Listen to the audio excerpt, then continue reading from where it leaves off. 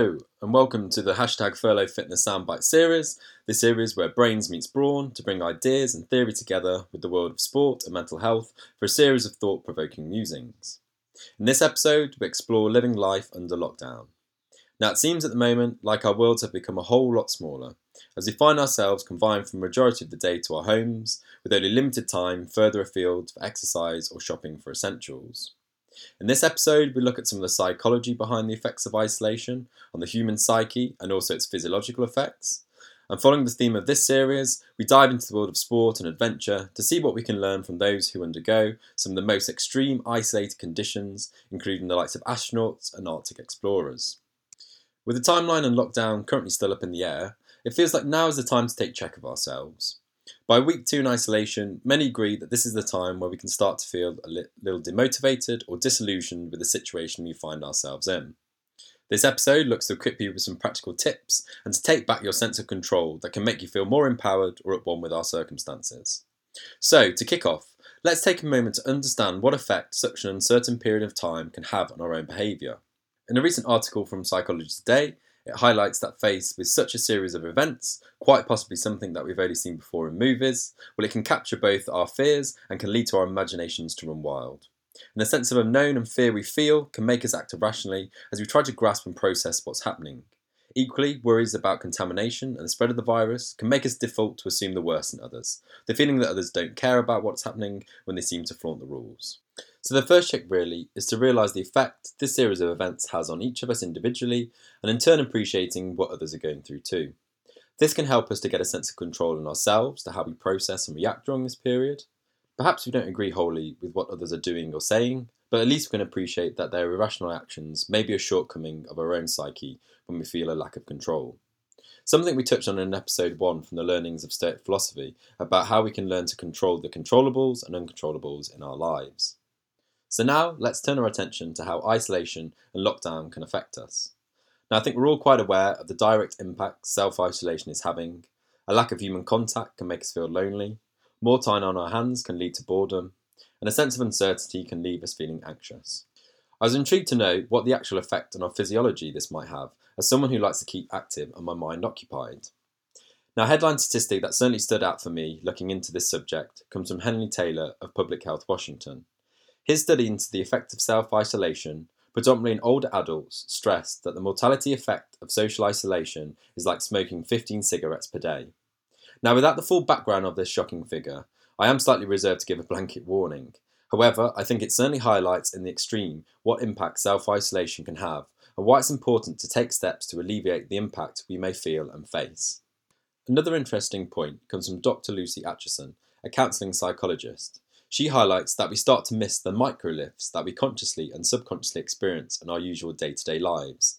Things like treating yourself to a coffee stop at your favourite cafe, or bumping into a colleague for a quick catch-up. It's these mini events without knowing give us a little lift throughout the day.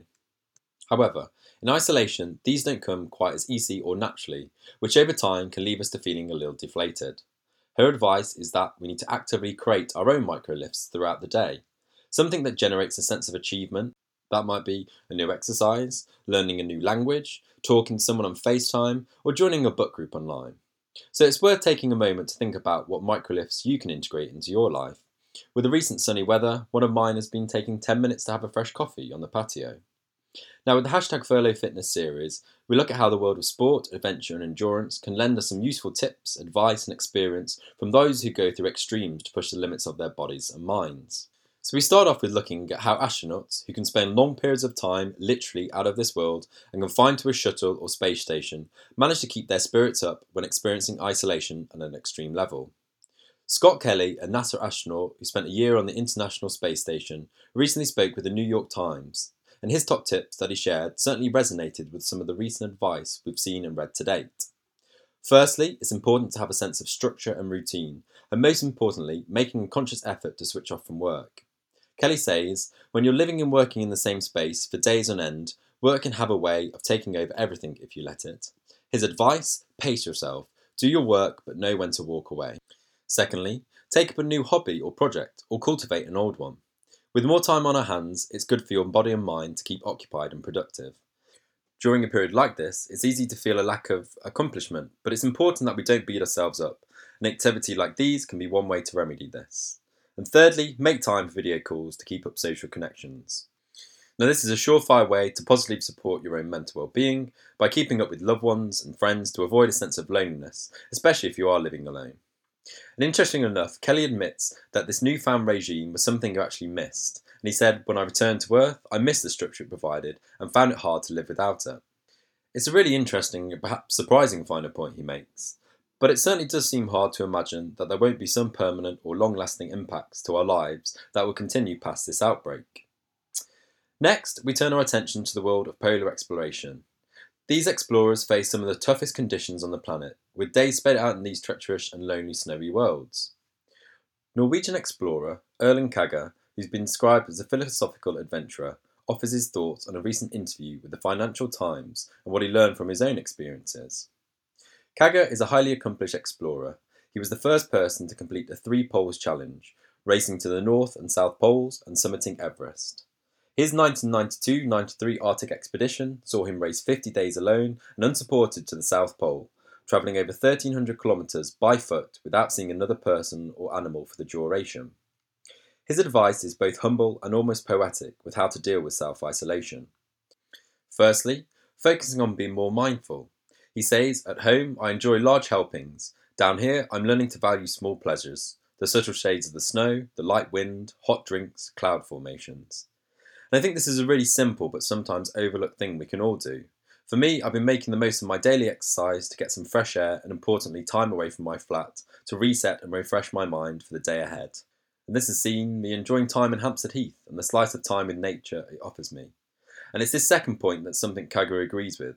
He says that the anxiety of self-isolation can find some respite in the comfort of nature. Getting a break from the world that expects us to always be connected, which in itself can make us feel more anxious or deflated, with time outside is more important than ever when we're confined to the majority of our days to our homes and phones or computers. This rings true when we seem to get a continuous stream of news and social updates that can add to our own worry. Kagge too talks about the day-to-day routine he found himself in, which offered a sense of structure and purpose in his expedition. And, with his free time, he would use this for reading, which offered a small escape from his hardship. Plus, he highlights the dual use books can offer. He says, "Later, I recirculated the pages I had read as toilet paper." And a final piece of advice is around embracing the simplicity that a situation like this can offer. Although we find ourselves perhaps with limited or restricted choices, whether that's be what we eat or what we do, this can also be freeing. There's not the social pressure, for instance, to be seen to be busy during this period. Instead, embrace the joy of missing out with taking time for yourself. And finally, our last insight and learnings comes from the world of cycling, from pro rider Cyrus Monk of Evo Pro Racing.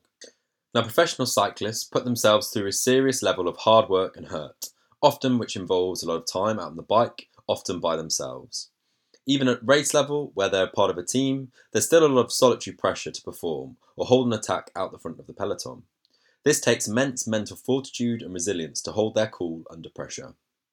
From his time in isolation and experience, Monk offers some pragmatic tips for how to cope in this time. Firstly, get out of your house as much as possible. And obviously abiding with all the rules about time allowed out of your homes. This can be making time to use space in your gardens, balconies or patios for things like yoga or just to take a coffee. Utilising our daily dose of exercise to go a bit further afield is a no-brainer where possible. And with the sunny weather, it's a chance to get some enriching vitamin D. Secondly, try to separate your workspace from a relaxation space. Now, for those fortunate enough, this could mean using different rooms for each. For those not so lucky, like myself in a small one-bed flat, this could be more of a headspace thing, by taking your exercise between these periods to help you switch off from your work. And finally, which feels very relevant for Easter weekend coming up, it's around celebrating the end of the week. Perhaps one of my favourite pieces of advice is to make time to treat yourself to celebrate another week down. This could be ordering in, a virtual Thirsty Thursday, or just finding something to look forward to. So overall, hopefully you found some of this insightful or useful to build into your own routine during this period to help structure, celebrate and survive your time in isolation. Thanks for taking time to listen to this week's episode. If you want to hear more, please do follow #FurloughFitness on Spotify or SoundCloud and follow us at @FurloughLimbo on Instagram. In the next episode, we will be exploring how this period is motivating new habits, including an uplift in exercise, and we'll turn our attention to what sport and psychology can teach us about how to maintain these new habits as we resume our normal lives.